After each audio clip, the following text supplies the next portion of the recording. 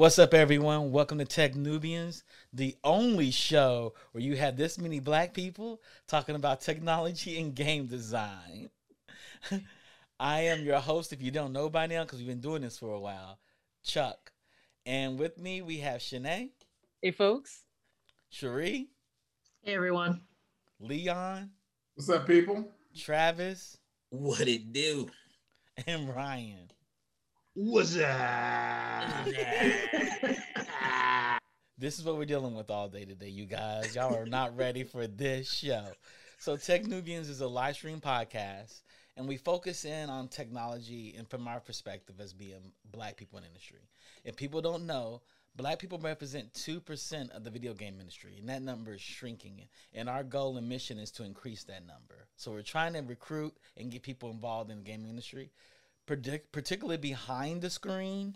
But if you want to be a streamer and make content, you can be in front of the screen too. But we just need to advocate for our stories, our narratives, and our types of games, the games that we love, the games we want to make. We're going to start off, as we always do, with the news. What's the hot news? Travis, seems like you got a news story going on. Yeah, I do. Kick it to us. Something that's actually, very close to my heart. Like Ken and Roberta Williams, no relation to me, but they're related to each other since they are married. But they're making their first game together in over 20 years. I really can't explain how that makes me feel good. Okay. Like one of the types of games really that inspired me, a lot of them came from those two at Sierra Online. Okay. All the different King's Quest games, for example. And so one of the games that I got adventure that I got the most awards for was an adventure game, adventure game of the year. And so so it makes me feel great to know that these guys are doing something new. That's nice. That's nice. Have they said what they're going to make? That I'm really, really curious. I'm curious. No, it's all they said, or all I'm hearing in the story is that it's called The Secret. Good name. Mm-hmm. And it's also a collaboration between the Williamses and 3D artist Marcus Maximus Mera. I'm assuming no relation.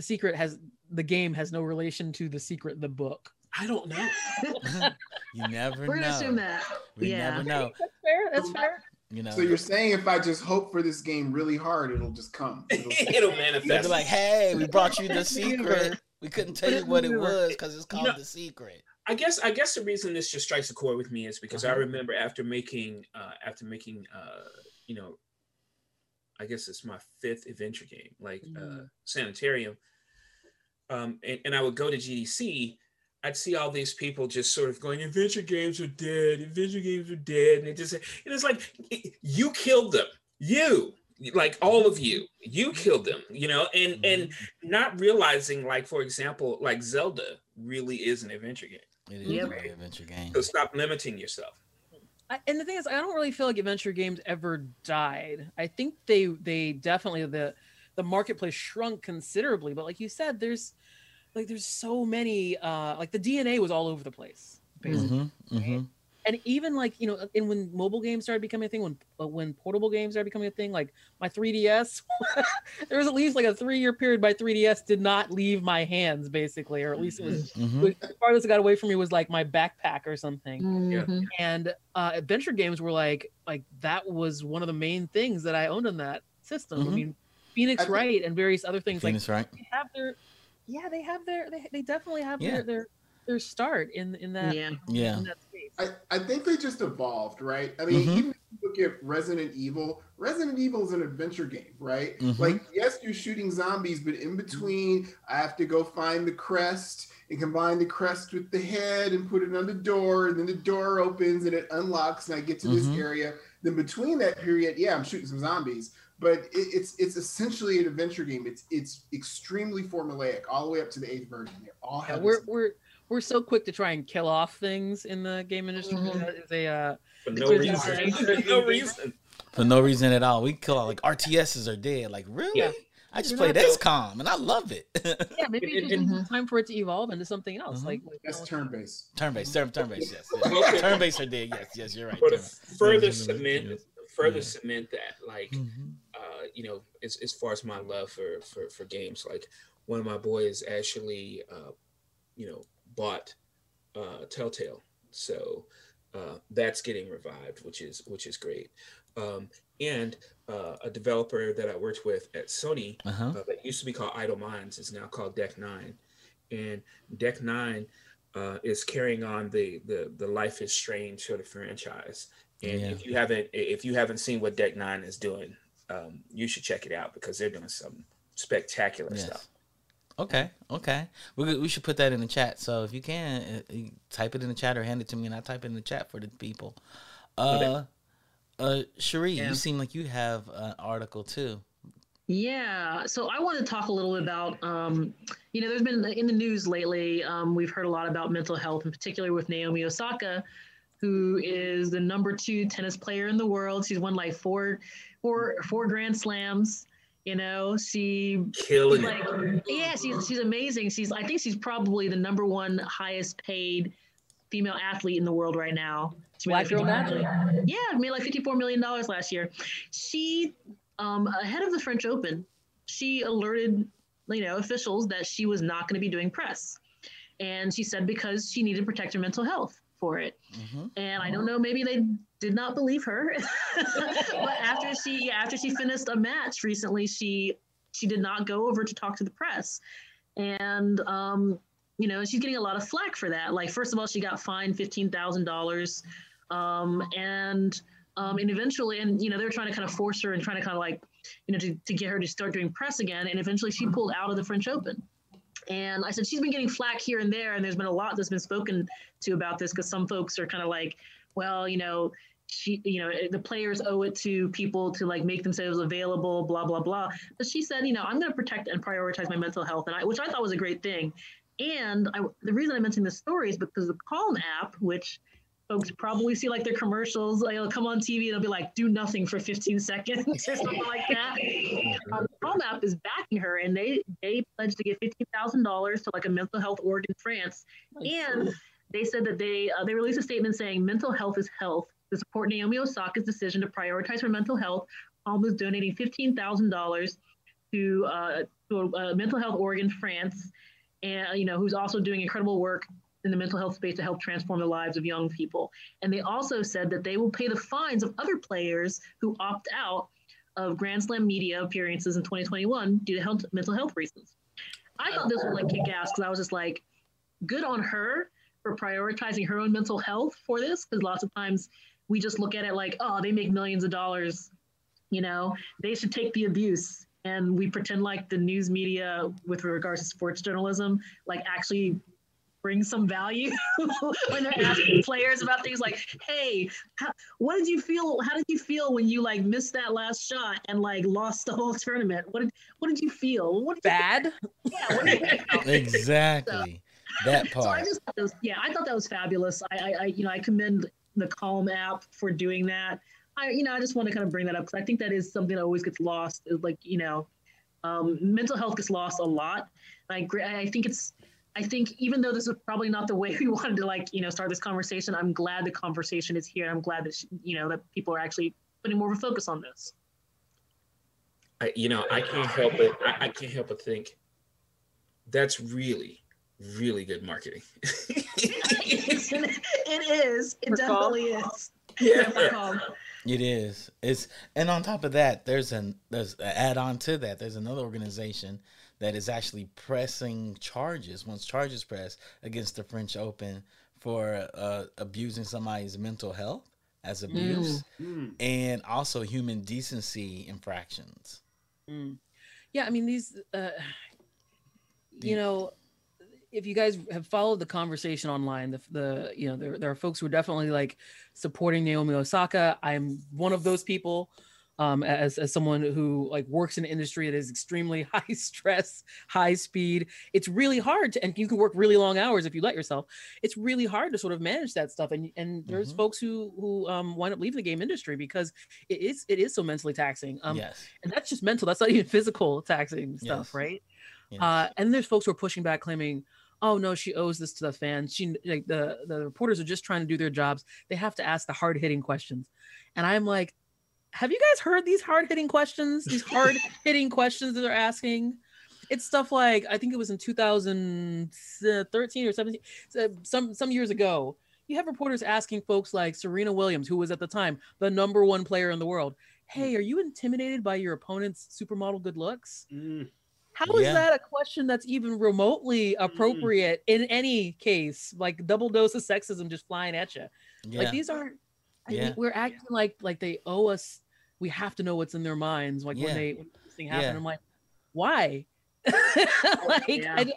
I mean, sure, it'd be nice if they want to sit and talk with us and stuff, but you know, these folks they're not like elected officials or anything like that. Like we don't have to hold them accountable for like, you know, their great tennis skills. I mean, they have to tell us like who they're dating. Like, what is that? How do these things actually go with one another? So I'm glad that she's pushing back. I wish the conversation had been able to kick off in a reasonable way when she came out and said, hey, I'm going to bow out of these conversations. But instead they waited till she bowed out, and then they came at her like it was like she didn't have a right to do so. And now we're having the conversation anyways. And we're having it like, it feels like it's a more contentious conversation, but it was a conversation that was always due. What are you going to say, Leon? You about to say something? Yeah, I think there's two kind of points that come to mind. One is that the enormous clapback that I think was Venus Williams had, basically saying that you guys aren't in a position to ask me hard-hitting questions because none of you are my peers. Yes. Right. Yes. I'm being nicer about it than how she put it, but she said none of you can hold a candle to me. So who do you think you are? What insights do you think you're providing to the public? And again, it's 2021. We have the individual access to the athletes on their terms via social media, right? Things like that. You're more likely to get more honesty out of an athlete when it's on their terms, as opposed to them being forced to talk about it after they just lost the match or something. Yeah. Right. So just real quick, so that notion is patently false. But you know, I also just really want to add on to what Sinead said about mental illness in our industry. More fundamentally, mental illness to Black people, particularly in America, is something that often goes unaddressed, and that people are told to suck it up. Sometimes you can't suck it up. Sometimes you need help. Sometimes you need medication. Sometimes you just need someone to talk to. And speaking as a man, I can say for sure, there is definitely a social pressure for you to just be quiet and grin and bear it. Yes. So anything that we can bring to this situation and tell people, look, it's okay to step back. Look, it's okay to get help because it's real. Because what we don't want is to people to try to shoulder the world and then end up eating a bullet because they can't take it anymore. So I applaud any attention that we can bring to this issue. And I would say to anyone listening to us, if you need help, there is no shame in seeking it. Yes. And before I move on, I'm gonna tie it right back into the next article after this. But in the gaming industry, it's hard when you're Black or you're the ethnic minority on a team, and they put the weight of that whole entire minority group on your shoulders, and you think they're friendly to you, but when they go to lunch, they forget to invite you, or they wait till last. Oh, we forgot to invite Charles. Charles, you want to come to lunch with us? Like, you're a second thought. You weren't included into the main ask or anything. And so it's hard when you feel like you're in the studio, sometimes even from 3 people, which is worse, up to 1,000 people, and there's only a handful of you all, and people think something when they see you all talking together in the hallways, or you feel it. You feel that. Or when everybody ignores you and you're putting in good work, and they only come to you when they need the Black answer and not the best answer. I want to add my 2 cents onto this too. Work nowadays is pretty crucial. I think that it requires a level of hyper focus that I think that people are not used to. And it's not sustainable.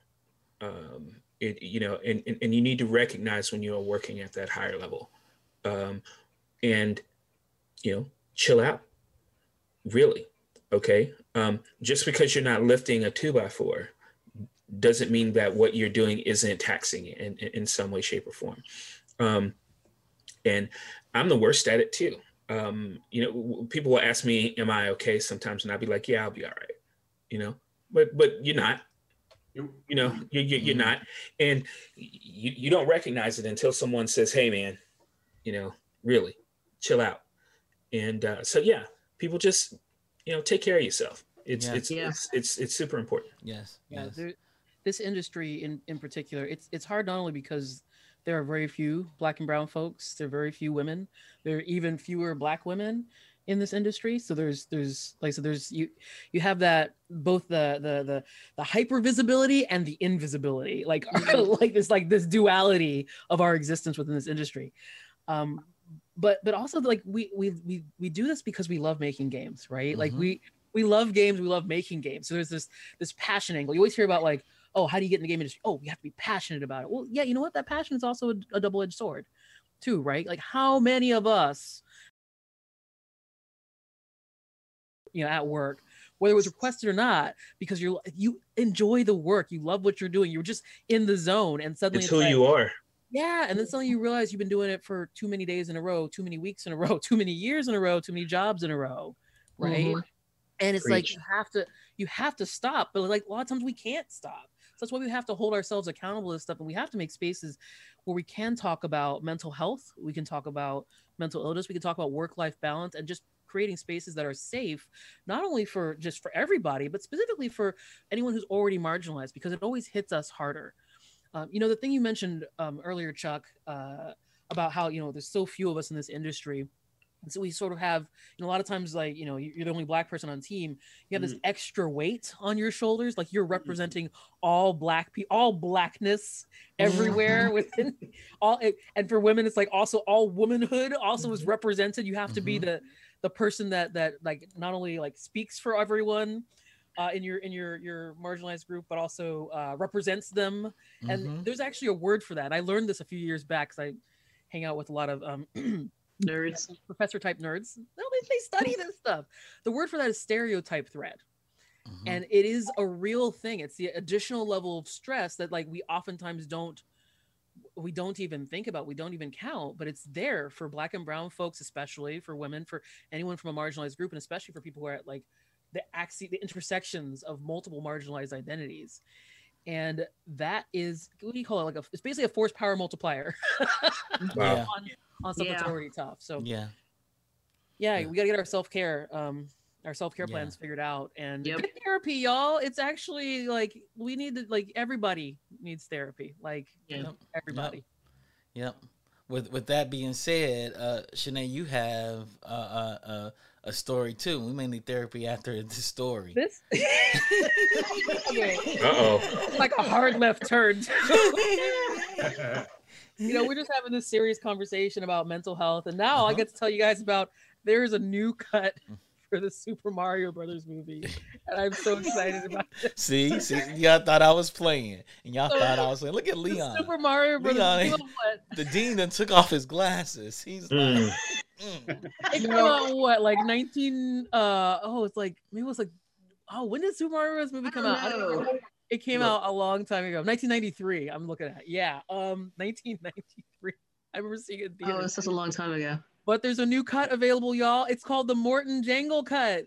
Y'all, it's called the Morton Jangle cut because someone found a old VHS tape, like restoration, like the Super Mario Brothers movie archive has been looking for this for years, and they found it on an old VHS. If you know anything about VHS, if you don't know what a VHS tape is, Google it. Right? Everyone on this call knows it is because we're all old. But a VHS tape, those degrade. Speak for yourself. they had to restore it. They actually had to go through and painstakingly restore the visual, the audio. There was an editor and artist. His name was Garrett Gilchrist. Gilchrist. He went through and restored it. and we now have a director's cut of the Super Mario Brothers movie, and you can watch it right now. It's online. You can watch it. It's like 20 new minutes of content. The original movie was terrible, but also wonderful, and I think Travis's favorite movie. So I gotta get this in.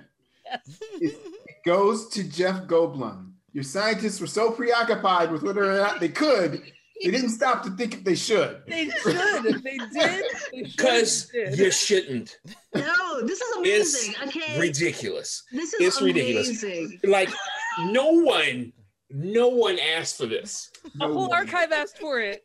No one asked for this. I am prepared to die on this hill.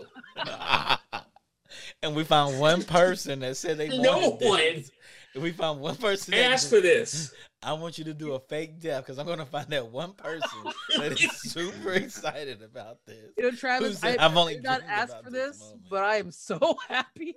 I'm so ready for this. I'm looking over here at my bookshelf because I have a copy of the Super Mario Brothers movie on DVD. No, DVD that you gave me for Christmas one year. And even though I don't think I've ever actually watched it, like I couldn't bear to get rid of it. Well, it's not that's worth watching now. You aggressive have to watch behavior. The Morton Django cut.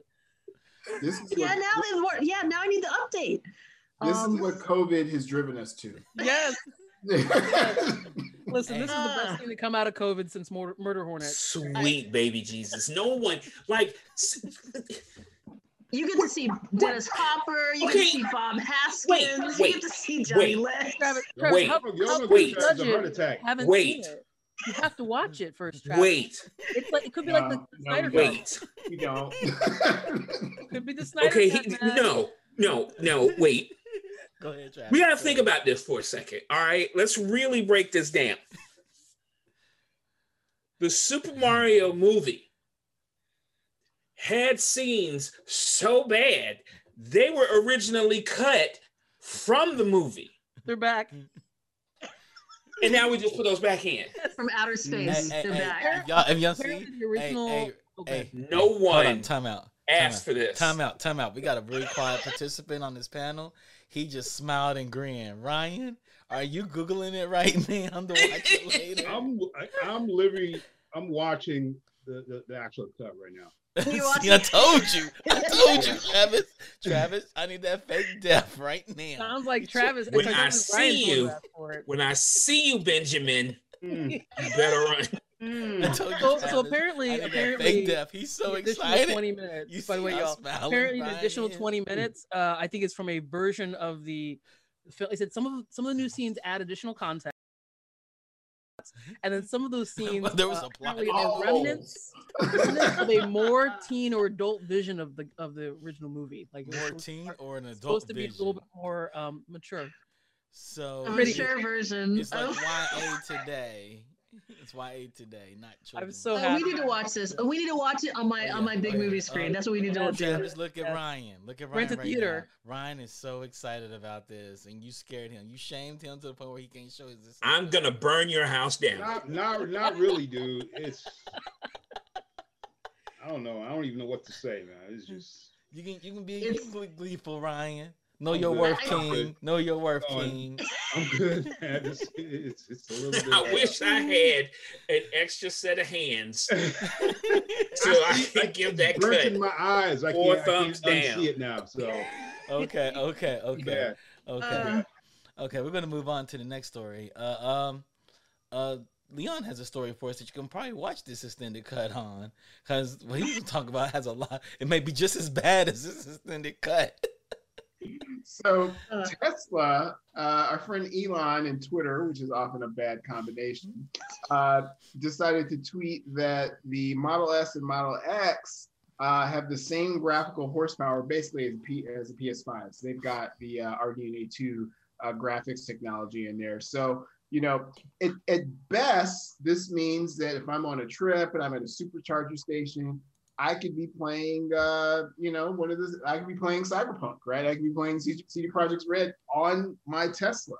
At worst, it means that those developers could have autopilot on and they can work on the bugs. That was the next question I was going to ask. Is that with or without autopilot? We talked Because about autopilot last week. It's not a thing. Don't play Cyberpunk while you think your car is driving for you. You will kill us all. No, Yeah. definitely not a thing. But Yeah. it's kind of wild, right? Like, so about 10 years ago, I got a Ford Edge, and it had the sync system in it. And one of the things I had to do was patch the sync system with like a USB chip. And I was like disturbed. I'm like, why am I patching my car? Right. And you fast forward to now, right? And you fast forward to now where Tesla's patched all day and all night over the air. And they are a powerful computing platform. They have to be. They're driving themselves, right? Or even at the stage of autopilot that they have. Mm-hmm. So it's not surprising that we're seeing all this horsepower like getting driven into other things. So that's kind of cool. And yes, we definitely at techn00bians do not feel that you should be playing any adventure game on your Tesla while you're Only driving. racing games. because that would kill you. Listen, That's the case. I got a Tesla story, Ashley. Okay. So a friend of mine actually had just bought his Tesla. Okay. And he drove it over to my place. Okay. And I was like, yo, man, this Tesla is dope. Right. And he was showing me all the things you could do in a Tesla and so on and so forth. And I'm like, this is sweet. And then he goes over to the main console. Right.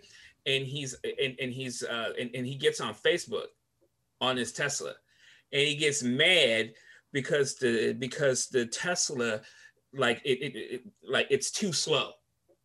Like the Facebook is too slow. And I said, hey, Ryan, you know what? You need to check yourself. Dang. Your Tesla has 3G. You need to relax. Dang. I think it was Shots fired. 3G at the time. Called out. Oh, Wow. It Okay. actually advanced beyond 3G He right now. was so mad. Okay. Like, Hey, because Ryan. he had 3G. Like, his electric car had 3G Wait, because Ryan. they hadn't upgraded Hold yet. on. And I was like, if you don't sit down somewhere. Did Ryan just say he has more GBs? My concern is if the Tesla can if it has the computing power of a PS5, why do they have games on there like Centipede and Asteroid? They should have Because it's MLB. playing Returnal Well, while You're you're supposed to be driving. driving. Yeah, not on Facebook, in the car. That's I not don't what a wanna car be- is for. Hey, I don't want to be It's at the not a roguelike. supercharger station that long. Hey, Ryan. Yeah, what's up? You got a story for us too that you could probably plug on your Tesla, right? Well, And- I was actually searching for that story, and I actually found something better that I think Okay. I'm Hey. going to tap into a little bit. So it's actually about TikTok. Uh-oh. Where is this? I just had the screen up, man. This is he, Hey, hey, you all, he's honestly, driving. Charles, I thought you were gonna go. He is Nah, it's all driving. you, He's- man. he's It's all driving. you. But it's all good. So TikTok, which I'm glad we're talking about this because this is something I'm recently doing a lot of heavy research into, because I have a team of young folks who's trying to push me in that direction. You guys know I'm old. I don't think on that level. I'm pretty much going out of Facebook now, but they're trying to get me into taking TikTok. So basically TikTok just gave itself permission to collect biometric data on US users, including face prints and voice prints. So when I first saw that, actually, let me continue reading before I give you guys my thoughts on this. So when I was reading this, I'm thinking, okay, I know this is owned by a foreign company, but who actually owns TikTok? So I'm reading that there are Chinese investors. There are multiple Chinese investors that own a large percentage of TikTok, and they have a say on the board that's for anything newly created, So basically, a change to TikTok's U.S. privacy policy on Wednesday introduced a new section that says the social app may collect biometric identifiers and biometric information from its users, content. This includes things like face bits and fingerprints, of which I already said. So it's also said that it never shares any U.S. The U.S. division, I guess you could say, they never share any TikTok user data with the Chinese government, nor censor the content, despite of being owned by Beijing-based ByteDance. And it's of course they said don't. that it will never do.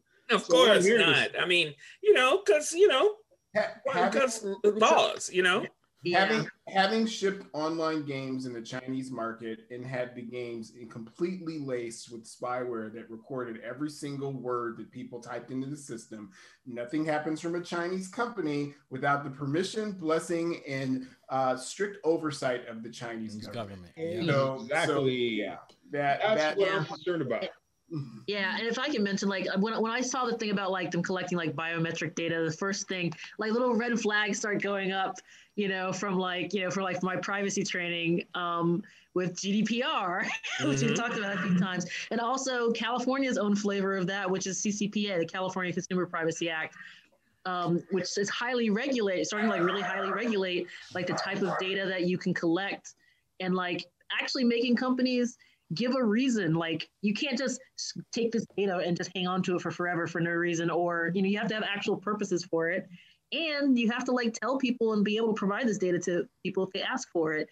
Yeah. So that's going to be interesting to understand. Like, I mean, I know that there are good applications of this kind of data, right? Like, I've read a little bit about trying to do some machine learning and trying to kind of like be able to better provide accessibility options. So for instance, like if you upload like a photo to some social media platform, and they can use this technology to kind of like identify things in the background so that they can provide like audio descriptions of like the photo.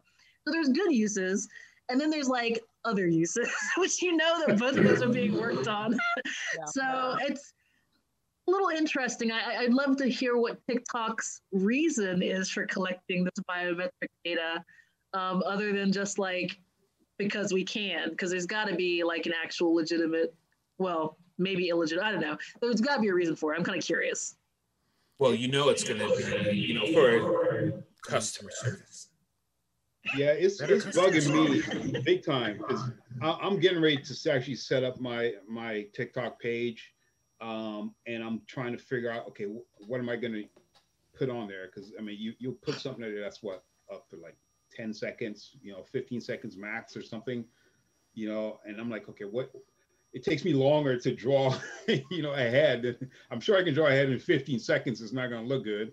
So we're trying to come up with creative ways of how do you do this as an artist? How can you come up with something? Hyperlapse videos. Ryan, as the heavy engineer here, I recommend you get a burner phone for that. Well, I'm not running it. My wife is, so I'll let her do it. She should use a burner phone. She can get the burner phone.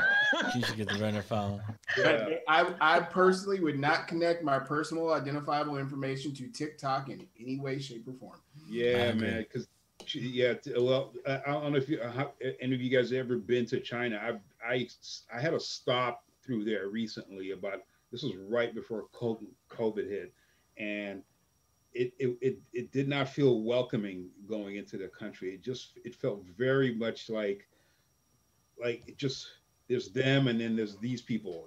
That's what it kind of felt like, and it just felt super alien to me. I'm sure it was you, Ryan. Asia. They don't like you. This is the only country that felt like weird when I walked in there. Like, I used to feel like that going to Canada. Canadians are too nice, man. Depends on where you go in Canada. Depends on where you go. True. That's like saying Americans are really nice too. Depends on where you go in America. Depends on where you go. Yeah. We're gonna move on. Y'all, anybody else have any last comments to this last story of going on TikTok? We're actually moving pretty fast, but sure. Yeah. Yeah. So as the heavy engineer once said, he would get a burner phone, and we're going to lean into that. We said the name of the show today is decoding the coding, and a lot has to do with talking to coders and dealing with coders. And no matter how strong your game engine is, you're gonna need somebody that knows how to code, a programmer, engineer, whatever you want to call them or title them, to do so.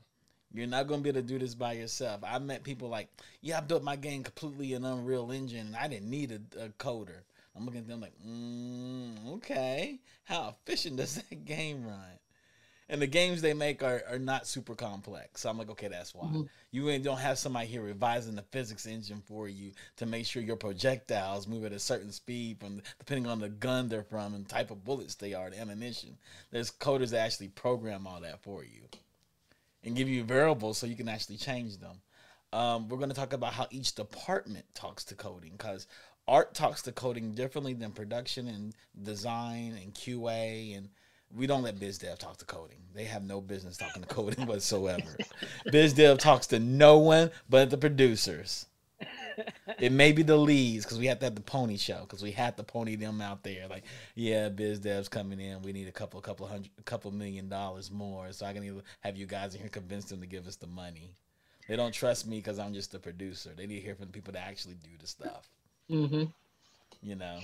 And we'll start with engineering, because from somebody that has a strong engineering background, how engineering talks to each other, because they have their own set of rules and language. It's like what Omar said in The Wire, every person has to have a code.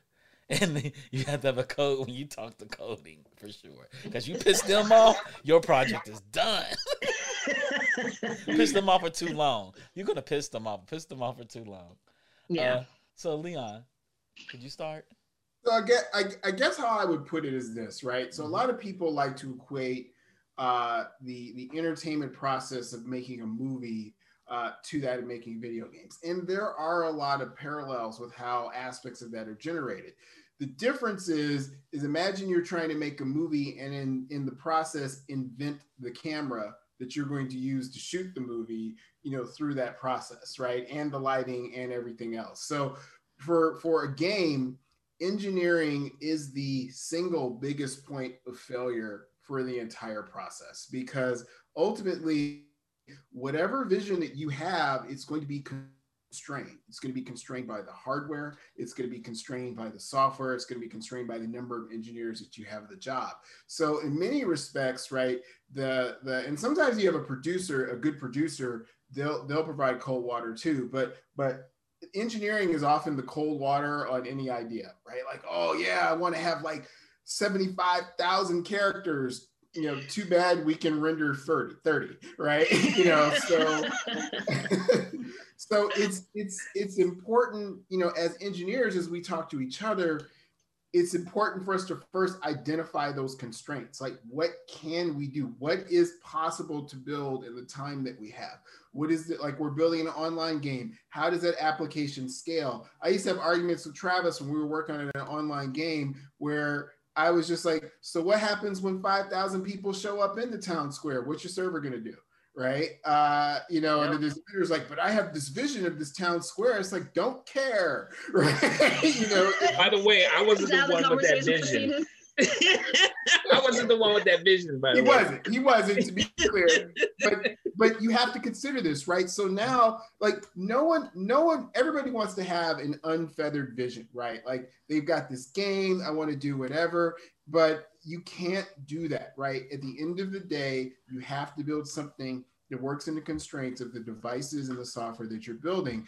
And identifying those limits up front is a big part of what software engineers do. So then when we sit in these meetings and that guy says, 5,000 people in Iron Forge, and we go, 300. You know what I mean? Yeah. So, we have to have those answers ready. So that's what drives a lot of the conversation, because we know we have to keep the project on the rails in terms of what we can actually do. Yeah. Okay. You want to say something, Shanae? I was going to jump in real quick. Go ahead. Jump in. Because absolutely, everything Leon's saying is 120% true, right? And he's talking about it during the course of development, right? Like, so the bulk of your actual game development is the development part. It's your alphas, it's your betas, it's trying to get to ship. But one of the biggest mistakes I think that teams make is not proper planning for their engineering and tech needs before you start stuff up, right? Like, we've probably all been on a project where the pre-production wasn't actually pre. It was like pre-production, and your production was like sort of like we're running side by side. Your alpha and your beta were probably running aside. We had a term back at EA. We used to call it balfa. It wasn't alpha. Damn, balfa. Man, that sounds painful. Notice how that didn't need any explanation. As soon as you said it, everyone got it. And all of us felt it. We were all like, "Oh man, yeah, I had some balfas in my lifetime." Yeah. Like, one of the biggest challenges, one of the things that makes games like so hard is understanding the technology that you need. The constraints for that technology, and then designing within that box. Not saying that you always have to stay perfectly within here, but understanding if you decide you're going to go out this way, okay, well, that shifts the entire situation. You might lose other things as well. And so one of the biggest things, like, as a producer, when I'm talking to my engineers, and when we actually are in a state where we're doing pre-production, because every game deserves pre-production, please do pre-production. One of the things that's absolutely critical to do is to really start identifying what your technical risks are going to be. What's the most complicated stuff that you got on the design docket? You know, if you got an online mode, trust me, it's online. If you got systems that are, if you're working on emerging tech, if you got systems that are trying to push the needle on things, like, those are, like, we need to identify what those are. What are those risks? And then, are those technological solutions? Because sometimes they are, but sometimes they're not. Like, a lot of times we turn to tech to solve the problems we identified during pre-pro. And it's like, hey, actually, this is a design solution, because the technical solution is oftentimes the most expensive solution. So we have, like, that's part of what that pre-production phases, and it's also why it's critical to have the right engineering folks in that conversation before you start writing any production code. Can I just really quick put in a real good point just to nail it home, Sinead? A lot of people love really cool AI in their games, and I tell people, you don't have to have great AI in your games. You just have to think that there's great AI in the game. Yes, it's an illusion. I don't need an intelligent agent that's really doing all this pathfinding and is making decision matrices. It could have the XY coordinates of the player the whole time. So if you go and look at the original Doom and you render the scenes that are off screens, all the monsters are following the player, right? Through the environment. They know where he is all the time, and they just don't move until they have line of sight. But people say, oh, look, he saw me. It's like he knew where you were the whole time. Exactly. We're giving them all the secrets today, And by the way, I take your Balfa and raise you Ada. It's a possible solution as well. Yeah, Ada. Sounds a little more visceral, actually. We did a bub mission once, I think. It's funny. I tend to actually,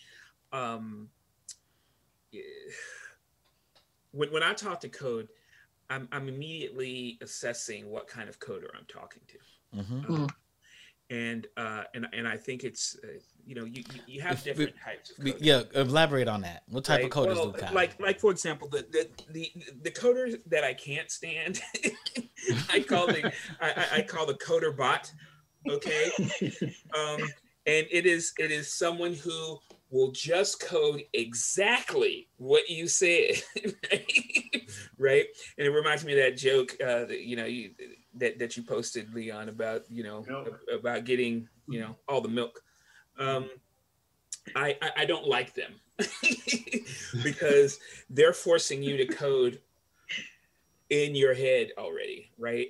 I tend to want to work with coders who understand what you mean. Okay. And it's an important distinction. And the reason I say that is because I think a great programmer thinks holistically. Okay. A great programmer is going to think of all the stuff that you don't. Okay. And it's because they have to deal with that abstraction. Right. Now the cool part, I think, is even more so than a coder that knows what you mean. And I think the ultimate expression of a coder, at least in my opinion, is a coder who knows what you mean and gives you the ability to change that on the fly. Okay. And that's when you get into like these superheroic coders who are on the tool side, right? Because if they say like, hey, here's a gun, make it feel nice. Okay. All right. And so the coder will get in there and he'll start changing variables until, you know, your gun feels nice. Or that coder says, here's the tool, make your own guns, right? Now you can model everything with this tool. You see what I'm saying? And that's what I personally think is like the ultimate expression of a coder, is someone who knows exactly what the job is and codes around it in such a way where he can give that back to the people who are actually in charge of this simulation and empower them. When they can take all that computing power and give it back to you. That's in my opinion, you can't get better than that as far as code is concerned. But Travis, I just really briefly have to defend, you know, we call them walking compilers, right? that person that's super literal. But I do have to defend them, and this is why it's important for a producer to have strong and crisp communication skills, right? Because you're going to walk into that person that's going to say, you know, you're going to say, hey, you know, go to the grocery store and get milk. If they have eggs, bring home 6, and they're going to bring home 6 containers of milk because they had eggs. You know, that's the logic. But it's why communication is important, because you're going to run into that. He may just be young, right? Can I throw something in here on that too? And then I can go to Sheree. I think Sheree want to say something. Yeah. I've worked with walking compilers, and I think as an industry, we tend to let them off the hook when it comes to communication, because like absolutely, like producers, like 90% of my job is getting left hand to talk to right hand and stuff. But that doesn't mean that should only be my job. Like, we're all working on a team, right? In order for teams to be effective, we have to be able to learn how to communicate with one another. And for some reason, we have that stereotype of like, oh, the socially awkward, you know, doesn't like speaks in ones and zeros, kind of like, you know, coder that doesn't know how to talk to a person of the opposite sex or of the same sex or whatever, just doesn't talk to humans. And we just sort of let that like, well, that's just how they are. I'm like, no, man, if you're on a team, you got to learn how to communicate with your team. It doesn't matter how good of a coder you are, you will have a ceiling of where you can be successful in working with a team if you cannot figure out how to talk to the team. You know, what's interesting. I'm sorry, Tree. I forgot you were next. Sorry, you Sorry, no, this is a great conversation, especially with like all the folks who are on here who actually do code. I come at it from like the QA side, right? Where it's like actually testing all those hypotheses, you know, testing that, hey, can we actually get, you know, I know we can't do 5,000 people in the town square. We can do 300. Can we actually do 300 in the town square? Like, what does it actually look like? What the actual experience is? You know, a lot of my testing experience, I actually was doing compliance. You know, and when I was doing testing, it was a more contentious era, I will say. Like QA and like our engineering team, they didn't really feel like it still is. Yeah. Always want because we're critiquing your work, right? And like, you know, sometimes QA folks aren't always like we made you know. You're breaking up, Sheree. Oh, y'all can hear me okay? You're breaking up just a little bit there, but I think we understood your point and stuff on this. Yeah. I often say that like we're all like programmers, producers, artists, design. We're all liars, and QA is the ones that keeps us honest. Yeah, they do. Yeah. Unfortunately, I've seen like some epic like face-offs between code and QA, right? Because code would be like, "Oh, it works," and QA is like, "No, it doesn't." No, it doesn't. Can y'all hear me okay now? Yes. Okay, I'm sorry. Like I needed to switch my mic over. Yeah, no, totally right. I'm not in gaming anymore, so I don't really know like how much the adversarial relationship still remains. Worse. Has it gotten worse? We got good stories from back. It's always going to be adversarial, particularly to somebody young. When it's like, look, I'm introducing you to an entire department that is going to nitpick every single thing you do. And you know what? QA are the heroes of the game studio because they save your bacon on a scale that is epic. So it's you know, as an engineer, I'm telling you, a 22-year-old engineer, that's rough. I'm speaking from experience. That initial conversation with QA, it is rough, but you learn to appreciate them because there are ways to approach that relationship in a way. You know, we've all seen the nasty bug reports. So like, what were you smoking when you found this bug? What were you smoking when you wrote it? You know what I mean? Like, we've all seen these conversations. But if you could keep it professional, it's like, oh, how'd you find that? Like, oh, dang, a good bug. You know, so when it works beautifully well and the engineers get some maturity and they understand that this person is here to help us collectively, and it's not that they're just trying to, you know, and some people are like that, right? Like they wait till the build is fresh, like the build's dropping at 2 a.m. I'm showing up at 2:01. I'm getting all the I'm dropping this crash right now. I agree with you. And honestly, I think like the best QA teams that I worked on is where like QA and engineering did actually come to an understanding, you know, to be like, listen, we're all on the same team. We're just looking at this from different sides, right? So for instance, you know, you might have somebody from QA who was like, hey, when I put 50 sprinklers on this screen, like the game stops. I'm like, well, yeah, no one's going to do that, you know? But like, so we have to have like, basically they need to have this conversation to be like, what are the actual parameters? What are the intelligent things that we can test to make sure that we're actually providing input or feedback. Yeah, feedback that's going to be valuable, not like super edge case. Honestly, every tester will do at some point, but super. I kind of loved the edge case stuff because I'm like, when QA was to a point where they're just doing edge case things, I'm like, cool, my game must be pretty solid. Yeah, when you put all over that, Yeah, like when it's funny, when they're plugging a that multi-tap into a multi-tap. Yeah, I call that getting mad at the rev. I'd be like, why are you mad at the rev, man? Like, stop being mad at the rev. You know, you could tell because all the QA bug reports come back just angry. You know what I'm saying? They're like, when I do this 150 times, it crashes. You're like, really?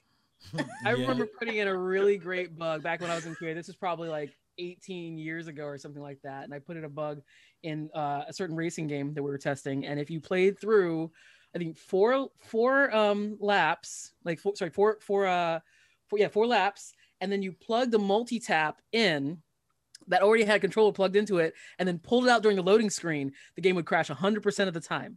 Didn't work if you did it during one of the first 3 laps. Didn't work if there wasn't a controller plugged in. 100% crash. Dev didn't believe me. I went upstairs and reproduced it for them, and I got the nastiest message back. I think it was like, QA, do you ever want to ship this game? I'm like, listen, I just have to report it. You can do what you want with it after that. You don't have to fix it, but just document. Yeah. It's a bug. It's a bug. Yeah. I will mention probably my favorite bug that I had was when I was working on GoldenEye for the DS, and I knew that on this board you had Oddjob was like the bad guy on the board, and I knew there was a gun that I could find that you could shoot through levels or shoot through like objects. Mm-hmm. Yeah, shoot through walls. So like, I started off the level and I was like, let me go get this gun. And I stood there and shot every direction until I shot and killed Oddjob from the very beginning of the board. And I was like, y'all should not spawn Oddjob until you get there. You know, it's funny because like mad at the rev. Yeah, well, I mean, honestly, I came upon it by accident. I came upon it because I found that gun and shot once and it said Oddjob has died. And I was like, what? Right. Why is Oddjob already? Why is he already spawned? But you get some really great bugs. Yeah, I think it works best, of course, when you have that partnership between like engineering and QA and actually all of our different groups, because we're all aiming for the same goal, frankly. I think one thing we can mention to give people a concrete fact of what we do in gaming, is just to your point, we all have to work together, and that's this notion of triage. So when we're in this process, production, test, engineering, we get in the room and we look at these bugs and we decide which ones we're not going to fix, because putting those 50 sprinklers down, we might not fix that one because that one might not be kind of normally possible to get to in the game. Every game ships with bugs. It's, fixing software is like, that the dam where you put your finger in the hole and another hole comes up somewhere. And when you get to the end, you get real stingy and like, I don't know if I want to plug that hole. I'm afraid something else is going to open up somewhere else. So we let things go. And that's determined in triage. And that's exactly why in that particular game, you can only have 49 sprinklers. Yeah.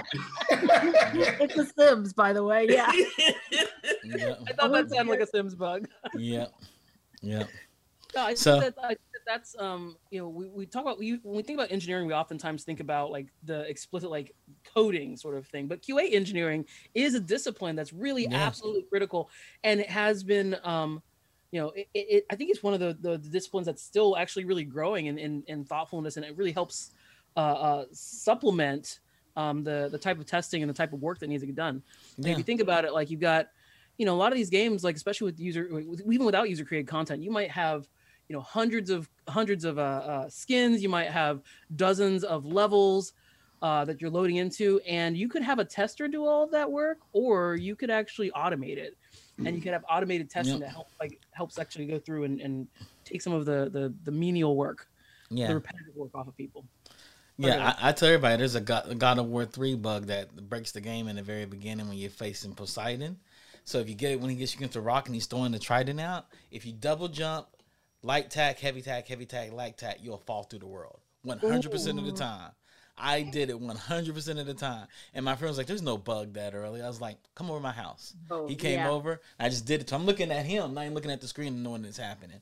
I don't even have to look at the screen. I don't even have to look at the screen to know I can produce this bug. When we do it again for you, let me record it so you can take it back into the studio and let them know I broke your game. Your game is broken. Y'all ship with a broken game. This is the first 15 minutes of the game. I mean, maybe not a broken game, but there's definitely that bug there. You know, we should do a time where we just reminisce on all the ridiculous. Yeah, not the games we worked on, but this like, is a friend that told me like, we almost shipped a flawlessly bug-proof game. I said, God of War 3? He's like, yeah. I was like, oh no. There's no such thing as a bug-proof game. There's only one studio that's been known to ship bugless games, and that's PM Studios down on 3rd Street in LA. Give me that game, I'll break it. I will give you the games from. Even Sony was like, yeah. It takes them a while, but that's one thing that Michael works on is make sure the games are bugless. If it bleeds, they can kill it. I said the same thing. I've got so many bugs I've found in shipped Nintendo games. Absolutely. By just saying there are no bugs, you spontaneously created one. Yeah. Right. I thought like in the interview question, when they ask you what's your greatest flaw, and you're like, I can't think of one. You're like, I think I know. Yeah. Narcissism. There it is. That's it right there. But we're going to move on really quick. We're getting close to the end of our show before we make Ryan show us what he's working on because he's smiling. I saw looking at this Mario Brothers. Not yet. Take your time, Ryan. We're going to ask. Yeah, don't act like you ain't drawing. I know it. What are you all playing right now? And what are you looking forward to in the E3 or after E3? Ooh. I'm actually playing Demio. Like I can't get enough. You like it? You love it? Yeah, man. I got it and haven't played it yet. I'm looking for people to help me out because okay, I got you. Yeah, because that game is dope. Like it's giving me all my RPG vibes, Okay. And I'm actually late to our D&D game actually because I'm doing the show. Please don't at me, by the way, for this next one. Don't at me for this. I'm finishing the Final Fantasy remake. I haven't even started the Final Fantasy. Don't at me. Don't at me. I'm sitting. Look, it took them like 30 years to remake this. I think it's okay if it took me like 6 months to play it. Yeah. I haven't even started it. Travis. Huh? It's been out for like a year now. Come on. Now. I know. I'm still playing Returnal. So I actually took a little bit of a break from it this week because that game is stressful. I like it a lot, but I took a little bit of a break from it. And my sister and I were playing Age of Calamity, the Hyrule Warriors 2 game. You might have seen me talk about it on Twitter. It stopped kind of being fun a little while ago, but the cutscenes, I'm still invested in the cutscenes because those are actually like legit high quality. Like they're trying to tell a story. It's not a good story, but they're trying to tell a story. And I'm a sucker for Zelda stuff. Okay. Yeah. Okay. Yeah. Sucker for Zelda stuff. What are you playing, Cherie? Are you playing? Or are you doing art still? I'm trying to make myself. I took the summer off from my classes, so I'm trying to stay motivated to make myself do art. But no, I'm playing Famicom Detective Club. I'm not very far into like the missing air. I have come across a few bugs in that game. Let me tell you, it's not bug free. It's not bug free. Even 30 years later, but. But no, it's interesting. I'm looking forward to the new Phoenix Wright game that just got announced about a month or so ago. Yes. Objection. Okay. Leon, you what gotta are you get playing, Leon? I'm playing Resident Evil Village, so enjoying that. For whatever reason, I love to play that one at 1 and 2 in the morning with all the lights off.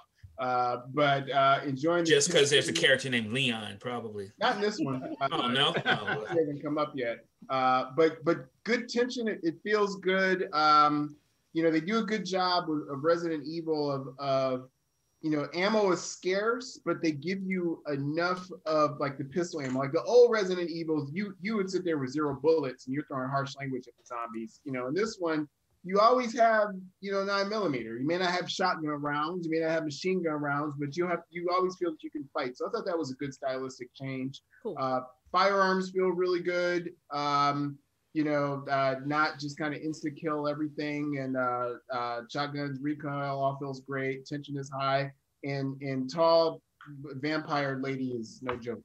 So Okay. Ryan, are you playing anything? I've been itching to like just shoot people all week, so I started playing Call of Duty. Okay. I just wanted because I just started. I jumped back into Call of Duty.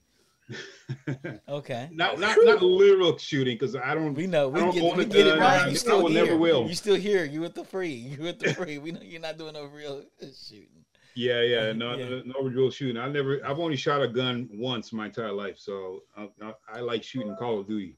Okay. Water guns only. Okay. All right, show us what you're working with so we can wrap it up, Ryan. Yeah. All right, so to give you guys a quick snapshot of what I've been working on, this is an IP I've been working on for a while now, and it's called Spark, and this is the one promo image that I created. Nice. And I can't show the panels yet, the actual panels in the comic, but basically this is the brief story of the brief of the story. Is she's an artist in the game. She's an artist in our industry, in comics and games and stuff like that. So that's who she is. She's sitting at her art table and she's working on it. So this is my creation. And this story is about her being a young artist in this industry, and it's specifically written and engineered towards showing the young generation how do you ramp up your art game, how do you play the field, and how you get plugged into the industry system, so you can actually start working in the industry. So this, I literally show people how to do it through the perspective of an artist in this book. Nice. That's cool. Nice. Okay. Keep us up to date. Thank you. And there's a reason why it's drawn this way. The main character is the only person that's going to be in color, and everything else is going to be drawn like what you guys see on the left hand side. Oh, nice. Okay. I'm going to be very upset if I'm not in some way, shape, or form in this comic. What? You already are. Okay, good enough. I haven't said it yet. All right. You already are. No. It'd be all of us with a black cancel. There's a balloon with eyes somewhere. Yeah, Just yeah. I'm trying to. I have you there as a black guy in there, but I'm being told by a lot of people to change it to a black woman. So I'm kind of battling with them right now because they think it works better with the story. So all right, fine, just use Sinead then. Whatever. All right, whatever. I can take it. Okay. Yeah. Thanks for sharing, Ryan. I'm going to close out the show for today. Thank you all. What a great discussion. Decoding the code. Not the code, but the coding. For people that are listening and watching, I hope you learn how to talk to your programmers, and then hope you learn how to talk to everybody else on your team, because that's very important to complete a game, is communicate. To communicate, first of all, I want to thank Digital Click for everything they do for us, all the creative they do for us, our environments and everything. We're going to be doing an art upgrade soon, you all. So you all will see more beautiful things coming out from Digital Click on our channel. If you need art, go to Digital Click. If you need some marketing, go to Digital Click. If you need promos, go to Digital Click. For the rest of the week, we have Pod Squadron. They're covering the Bad Batch. They're, I think, episode 6 now. And we have Nerdtastic tomorrow. And I do not know what they're talking about tomorrow, but Nerdtastic is back. They're a deep dive podcast. They're like a hardcore history of geekdom. And so they go into deep topics like, let's break down all the Transformers, everything about it. They're like, let's break down Willow and everything attached to Willow. I was like, there's more things attached to Willow than the movie. They're like, oh yeah. Did y'all know that? I didn't know that. So, so I hate Willow, whatever. Whenever y'all want to talk about Transformers, I'm down. I'm a Transformer fiend. Okay. And then, I know, because you made your own Transformers. We'll talk about that another day. Oh, yeah, I did. Every single one of them. With that said, I'd like to say good night. Anybody want to say any last words before we get out of here? Follow us, techn00bians, www.techn00bians.com. Bye.